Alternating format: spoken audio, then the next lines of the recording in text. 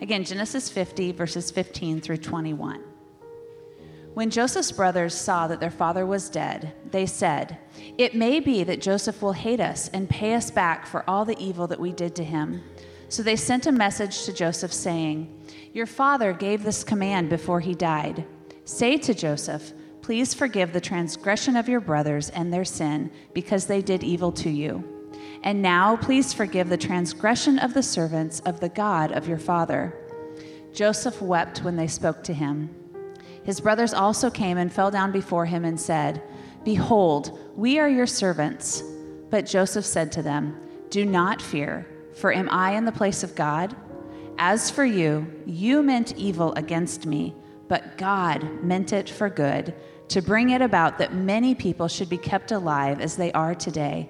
So do not fear. I will provide for you and your little ones." Thus he comforted them and spoke kindly to them. This is the word of the Lord. You may be seated. Well, again, good morning. Welcome to Christ Community. My name's Nathan. I'm one of the pastors here. It's good to be with you as we finish up our time in Genesis, finally, huh? Some of you thought it would never happen. Well, here we are. Okay, so anybody else like just a little bit nervous about the last Star Wars movie? You can be honest. This is a safe place. Episode 9. Okay, so I was excited about it. So the trailer came on. We were watching something else, and it came on. I was like, okay, yeah, it's gonna be great. Until they said it's the final movie. Like in the saga, I'm sure they'll make other like side one. Like, come on, they like making money. But like it's the final episode, and like immediately, like my excitement turned into anxiety because it's like it's too much pressure, right? Like, how can you possibly, like, all the expectations and all, like, who can possibly make that movie good, right? J.J. Abrams, right? The guy who wrote, somebody clap. The guy who wrote the conclusion to Lost. Do you remember that fiasco, right? Like, what could possibly go wrong? I mean, the expectations are just too high. How can it possibly be any good? I mean, with a story that good, it's hard to end it well. And I feel that way a little bit today with Moses. Because we've been in Genesis for a long time, people, right? And it has been quite a journey together in this place. And like think back, like it began, like this is the first book of the Bible. So everything builds upon this. Like the entire Bible builds upon these first 50 chapters here in the book of Genesis. And it begins with how God created a perfect world, right? A garden, it was good, it was beautiful, and we were good. But we vandalized God's good design. Like we rebelled against him, right? And as a result, like it has been story after story after story of abuse, failure, shame, disappointment, grief over and over. I mean, 29 weeks, people. I don't know what we're thinking. I feel like we should all get a t-shirt today. I survived the Genesis series. Congratulations, right, if you were here at the beginning. It's been a long road. And if I'm completely honest, it's not really Moses I'm worried about. Because I feel like he's just writing down these stories, as best he can. It's like transparently, it's kind of God I'm nervous for. Because like he began this good thing with an incredible garden, right? We messed it up. Can he make it good at the end? And I don't just mean the end of Genesis, but if Genesis is the beginning of everything, then like can he make it all good one day? Everything, everywhere. And I realize for some of you are like, well, I don't have time to think about that right now, right? I'm just worried about whether or not my kids are going to turn out okay. Or what work is going to be like for me tomorrow, or wondering if you're ever going to feel happy again, or how to live the best life. We all have our like individual stories, our individual problems, but we still want to know, is it going to end okay? I mean, if you're like me at all, you want to know, like, is God going to get it right? Like my story, is he going to get it right? We can sing sovereign over us, right? And even when in the valley you are faithful, like we could sing those songs, but like when the pain comes, when the disappointment happens, is God going to get it right? Can anyone make it good? And so here we are at the end of Joseph and the end of Genesis. And like if you've been with us, yeah, it's been story after story of heartache. But Joseph is like this glimmer of hope at the end, isn't he? Like someone who finally, he's not perfect by any means, but he kind of gets it, right? He actually wants to do what is right. He wants to follow this God who made him. And when we come to the end of his story, the end of Genesis, there's a summary sentence in there, a couple sentences, a summary couple verses, that really is not just a summary of Joseph's life. I think it's meant to be the summary of the entire book of Genesis, of everything that we've learned up to this point. In answer to our great question, can anyone make it good? Let me pray for us, and then we'll jump in to that story together. Let's pray. Father, we need to believe that you can do it. That you can take the messes and make them right. And God, we need to see glimmers of that even today in our circumstances. We need that hope. And God, I pray for even of those of us here who can't see it for whatever reason. Maybe the darkness is too thick around us. And yet, God, I pray that you'd root us in hope together as your people, trusting in you, believing that you can do this. We pray this in Christ's name. Amen. Okay, so turn to Genesis 50 if you haven't already. And we've been with Joseph, right, these last several weeks together. That's how the book of Genesis ends. And Joseph, if you recall, he's the son of Israel, son of Jacob, right? And what a family this guy has, right? I mean, the family of God, like God's chosen people, and Joseph is sold into slavery by his own brothers at age 17. He's then in prison for doing the right thing and forgotten. At age 30, he's finally released because he interprets a couple of dreams, not least of all for Pharaoh, king of Egypt, right? And ends up, as a result, promoted to the number 2 person in charge of Egypt. And last week, we saw this remarkable picture of forgiveness, that Joseph actually forgives his brothers. I mean, think about that. The pain that they caused, the heartache that he endured, and they are forgiven by Joseph. And this, in turn, rescues God's people, right? He prevents the famine from happening and destroying them, and God's promises continue to move forward. But now in this story, as the words we just heard read a few moments ago, Joseph's dad is dead. And the brothers are all convinced at this point, even though it's been years later, like, okay, I mean, yeah, Joseph forgave us, right? But surely he was pretending. Like, surely he has not gotten over the evil that we have done to him. And now that our father is dead, what is to stop him from exacting vengeance on us? And so they come up with a plan. Let's tell Joseph that it was our dad's dying wish that he spare us. I mean, even there, right, they still haven't quite gotten it, right? They're still trying to control the circumstance. And so they go to Joseph, they plead with mercy, and it's so interesting to me that Joseph, in that moment, weeps. It has been 40 years now at this point since they sold him into slavery. It's been 15 to 20 years since he extended forgiveness to them. And yet, even so, the wound is that deep. Like, forgiveness does not make all the pain go away, right? You know that. So even now, he weeps, which terrifies the brothers. Like, okay, here it is, like the end, right? And so they fall on their knees before Joseph. In verse 18, they cry out, "Behold, we are your servants," or slaves. It's actually the same Hebrew word that's used to describe Joseph back in chapter 39 when he was a slave, a servant in Potiphar's house.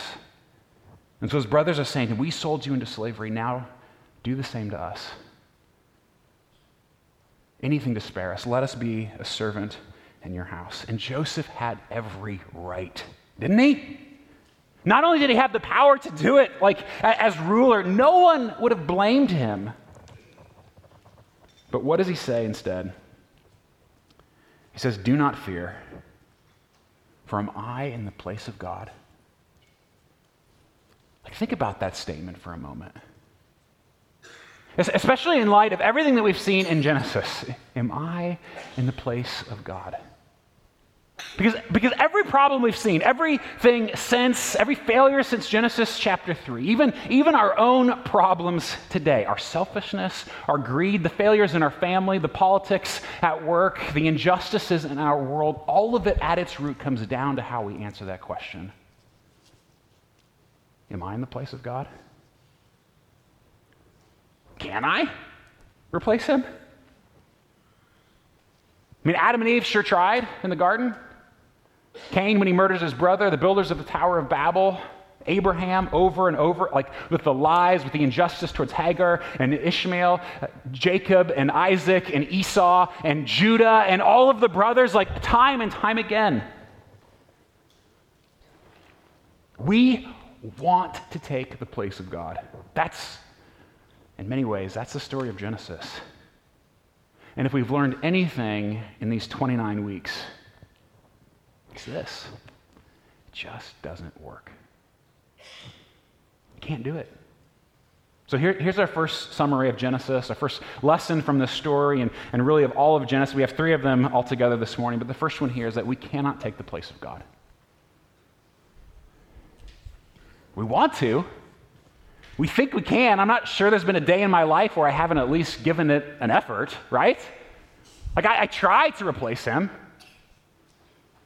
But this book shows us what happens when we do, and it is ugly.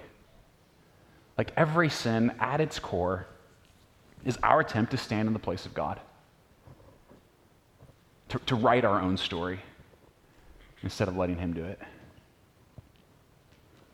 For example, this summer, just a couple months ago, right after we'd gotten home from our vacation, we were gone for a couple weeks out west, and we got back, and just like a few days later, we got a notification from our credit card company, like, do you recognize these charges? You ever have those, right? And somebody had stolen our credit card number somewhere back where it was right by where we had stayed, and they'd, charged like $300 in gift cards at some convenience store, And it's not that big a deal. The credit card company, they took care of it, but new number, we had to change. I mean, it's just really a hassle, right?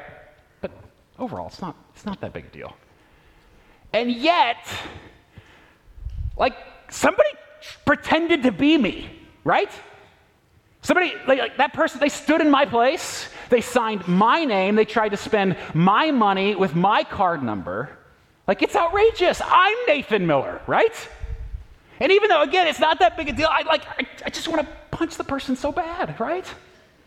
Because it feels like such a betrayal, my own identity is wrapped up, somebody tried to be me. And yet, I try to stand in God's place all the time. I try to sign his name to endorse my lifestyle, my habits, my decisions, my attitudes, my vices. Yeah, it's okay, Nathan. I'm trying to grab the pen and scribble for him, right? I want to decide what's good and evil. I want to define the good life for myself. Because at the end of the day, still, since Adam and Eve, we don't really believe God can make it good. We don't really believe that he's in charge of this story and that it's going to be better, that we're better off with him than without. We're afraid that he's going to screw it up like J.J. Abrams. And so we try to write it for ourselves, and fan fiction is always so good, isn't it? Look where it's gotten us. Because Genesis shows us on every page, but you don't need the Bible to tell you this, right? Think back in your own life at the places of deepest wounding, where you've been hurt the most by another person. The scars that you still carry. Now think about the wounds that you've inflicted on the people you love. Those moments, the thing you said or did, the pain that you've caused another person. If you look close enough, almost every time you will see at its core, somebody tried to take the place of God. Either you did or they did, right? With the hurtful words, with that moment of abuse or betrayal or regret, like somebody stood in his place and it hurt you or you hurt them. Like we know that. Like if only that person would have obeyed. If only you would have listened to God in that moment. So much heartache could be eliminated. And so let me just ask quickly, where are you trying to take his place?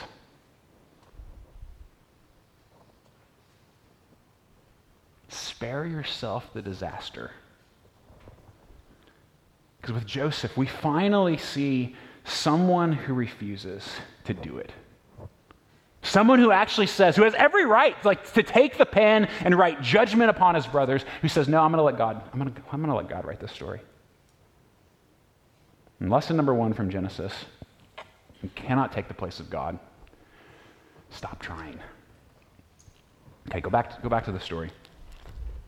Verse 19. So Joseph said to them, do not fear, for am I in the place of God? As for you, you meant evil against me, but God meant it for good. So again, we see Joseph's forgiveness, right? We see his refusal to take God's place, but he doesn't minimize their actions. I think this is really important. Like, he calls it what it is, like evil. You meant evil against me. And we've seen this again throughout Genesis, right? You've seen it in your own life. You don't need me to tell you. Evil will be meant for us. That's the second summary statement from this story, from Genesis. Evil's going to be meant for you. It is out to get you. This is one of the main reasons why you and I are so hesitant to trust God, right? Because we know the evil around us. We know the pain and the heartache. There's so much evil. But that word makes us uncomfortable, doesn't it? Because there's evil out there, right? That also probably implies that there's probably some evil in here. It just feels so harsh. Like, I mean, surely nothing I do is evil, right? Is there really evil in our world? And yet when you hear about another shooting, or human trafficking, or abortion, or racism, or child abuse, I mean, you can blame in those moments. You can blame education. You can blame politics, culture, upbringing, mental illness, and no doubt those all play a part in this huge mess. But none of that quite captures the feeling when those things happen, does it? They're just so deeply inadequate to explain it. I mean, Joseph was sold into slavery by his own family, by his brothers. And some of you have been tragically abused, even by the people who are supposed to love you. Some of you live in an abusive home, and some of you are the abusers. Some of you have been bullied, betrayed, abandoned, and some of you are the culprits. It is not okay. It is evil. And there's no excuse for it. I mean, it is such a crazy world that we live in, isn't it? I mean, just think about this. You and I, we humans, we are capable of the most incredible beauty, like unbounded goodness and absolute horror. We are, you and I. I mean, like you've got the shooter who kills, right? And you've got the innocent bystander who does whatever they can to save life.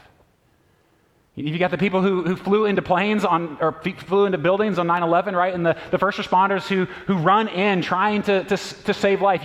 You've got the bully at school, right? And the person who stands up to that bully. And each one of us here, like, we are capable of both, you and I. And how do you explain that apart from Genesis? I mean, puzzling creatures, you and I. It's because we're made in God's image to be like him. But we rebelled. And evil now lives within us. It lives in the people around us, in the broken systems and nations and ideologies. And don't forget the serpent. We invited him to stay. And there is a malevolent being in our world who laughs at us, who seeks to destroy all that is good, us, and evil will be meant for you. Os Guinness, he's a brilliant scholar. He's actually going to be with us in just a couple of weeks. Saturday, September 28th at our Leawood campus. I hope you'll join us for this. I think it's going to be really a phenomenal time. He's going to talk about our cultural moment. He's a brilliant individual. But in his excellent book, Unspeakable, he describes evil. He writes this. He says, the world should have been otherwise. Like knowing Genesis, it should have been otherwise. From the beginning of the Bible to its end, there is no shred of ambiguity about evil. Evil is totally, radically, and flagrantly counter to the character and purpose of God. Evil is a rupture in the cosmic order of things, a cancer whose malignancy has spread to every part of life, a form of red-handed mutiny against life as it was supposed to be. It is an imposter, and it has planted a powerful seed of doubt in my heart and in yours. A nagging question: can anyone make it good? And we don't trust God to write the story. And so let me ask quickly, where does fear get the best of you? Because here's the deal, in a world as broken as ours, your worst fears could come true. They could. And you can allow it to control you. You can try to wrestle the pen out of God's hand to write it for yourself, right? Control, security, isolation. But none of that can help you. What you need most isn't a God who just gives you what you want. We're too messed up. It's too broken. What we need is a God who can take whatever life throws at us, whatever evil we make, and whatever evil we take, and who can make it right. I mean, that's what's so remarkable about Genesis and Joseph, right? Because it has been terrible. And yet it all builds to these words. Let me read again, verse 19. Joseph says, "Do not fear, for am I in the place of God? As for you, you meant evil against me, but God meant it for good, to bring it about that many people should be kept alive as they are today." I mean, that's such a remarkable sentence, isn't it? They meant to enslave him. God meant to use him. They meant to oppress him. God meant to empower him. They meant to destroy him. God meant him to save thousands. They meant evil. God meant good. Do you believe that God can do that with your story? With your life, the evil that you've experienced, the pain that you've had, do you believe that God can do that with our world? God can make it good. That's what Joseph says. That's the last thing. And in light of all the ugliness, like we as God's people here in this place, building our lives upon Jesus, we declare together that God can still make it good. Because even here, like this is a story of God's grace. Like Joseph's brothers, they don't deserve it, and yet God's grace runs through Joseph in such a way that it undoes generations of family sin. And God uses their evil, right, to save thousands, already beginning to fulfill his promise to use these people as a blessing to the nations, even Egypt, sometimes in spite of this family. And even when it feels hopeless, I mean, Genesis is a pretty hopeless book, isn't it? It's sort of like turning on the news. And I don't know why God tends to work this way, but have you ever noticed that it feels like he almost waits until hope is just about out? Doesn't it?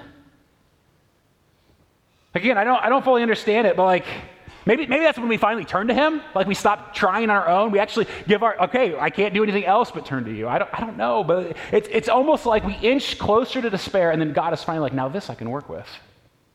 Okay, now I'm ready. It reminds me of a time in the life of Martin Luther King Jr. There was a time early on in the midst of the civil rights movement that he almost gave up. He was just done.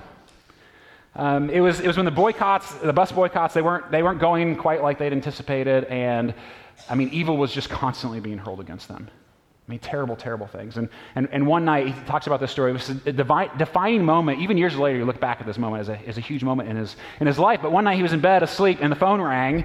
And on the other line, like waking him up out of bed, it's like this guy was like, "I'm going to kill you in your sleep. Like there's going to be a bomb in your house while you're asleep." And at that point, like he's not even going to try to go back to sleep. And so he went into his kitchen and he made a cup of coffee and he sat there. And I mean, it was just a moment of sheer desperation before God. And he writes, "I was ready to give up. With my cup of coffee sitting untouched before me, I tried to think of a way to move out of the picture without appearing a coward. In this state of exhaustion, when my courage had all but gone, I decided to take my problem to God." Desperation does that sometimes, doesn't it? And in his desperation, he prayed, and then he continues. He says, "At that moment, I experienced the presence of the divine as I had never experienced him before.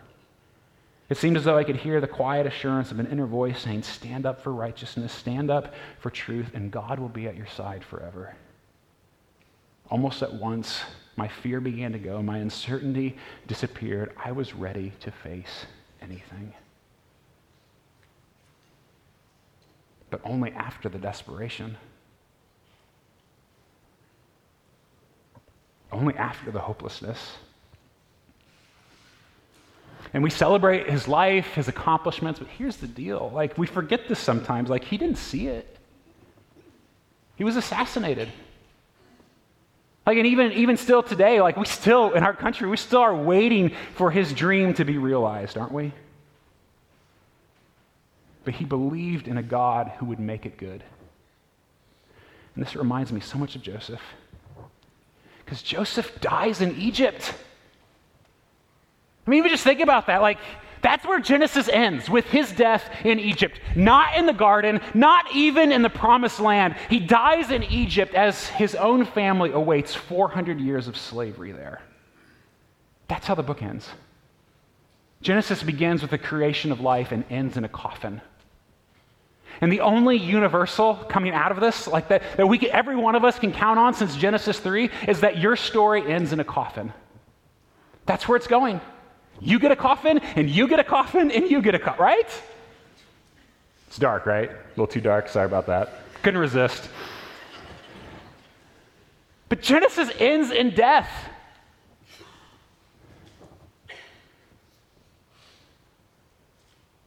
And the same is true for every one of us in this room.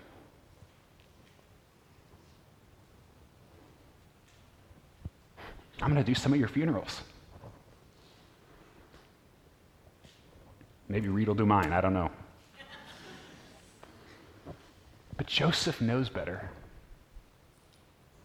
Like, even there in the face of death, like, we see it in his last words, like, that he knows that even if God doesn't make it good now, he will one day.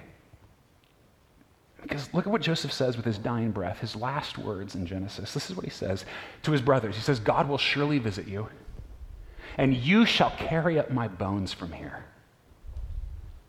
Think about that. Like, God is going to come. He is going to rescue you. I'll be dead. Just take me with you. That's how much Joseph believes that God can make it good.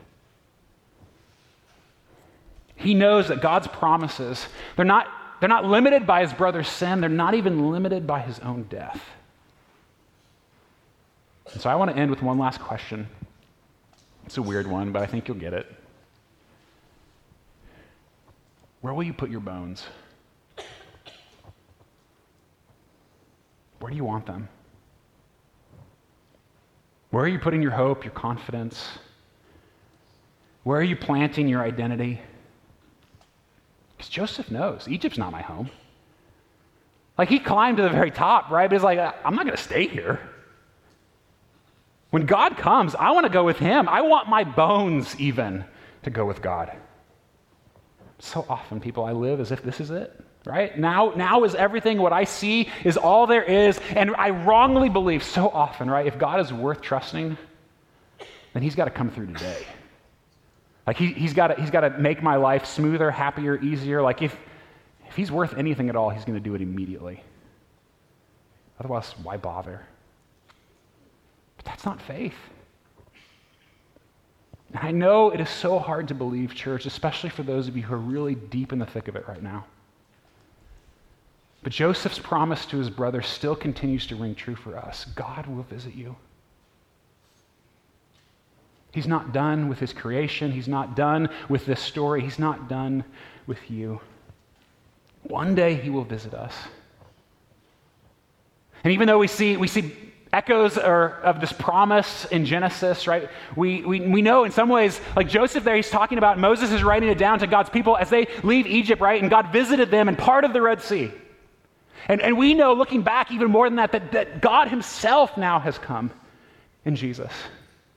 God has visited us. But even then, God waited till it got so hopeless, didn't he? I mean, it's so remarkable. Jesus comes, like God himself, and could things look worse? As all of evil, like all of the evil the world has ever known, is hurled against him on the cross as he suffers from my evil and yours and the evil in our world, the sins around us. He hangs on a cross for our sins. And life actually leaves his body, and he is buried in the ground. And for 3 days, his body begins to decompose. Even Jesus gets a coffin. Never has the world seen such evil. Never has despair so deeply, profoundly shook the fabric of our existence. And never has the snake laughed so joyfully. Our Savior displayed on a criminal's cross. Darkness rejoiced as though heaven had lost. And some of you feel that way right now. Like everything is caving in upon itself. Like, and you're at risk of losing hope. You don't know what to do. You don't know how to trust. You don't know what's next. And you want to know, can anyone make it good? Darkness rejoiced as though heaven had lost. But then Jesus arose with my freedom in hand. That's when death was arrested and my life began. God meant it for good. And he means it for good. Like whatever that is for you, if you are with him, like if you belong to Jesus, you don't have to end in a coffin. You don't have to succumb to the evil within you or around you. You don't have to be controlled by fear or despair. Because God means it for you, for good. And he will visit us again. The Lion of Judah, the one who is worthy, the conqueror, the victor, the one who forgives, who loves, who pursues. And he will make all things new. This is the story he is telling. This is the story that you and I get to be a part of. And he will make it good. Let's pray. God, we cannot believe these things unless you help us.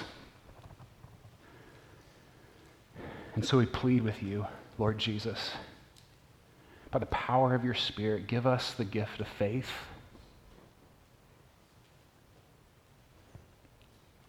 Help us to believe even in the midst of our unbelief and our doubt. God, I pray that we as your church would live radically different as a result. That this hope would color everything that we do, every interaction we have, every relationship we possess, every interaction at work or school, because everything we do be transformed by this incredible hope. But again, we can't do that on our own, so we ask you to do it in us and for us. Be glorified, we pray now as we worship you. Amen.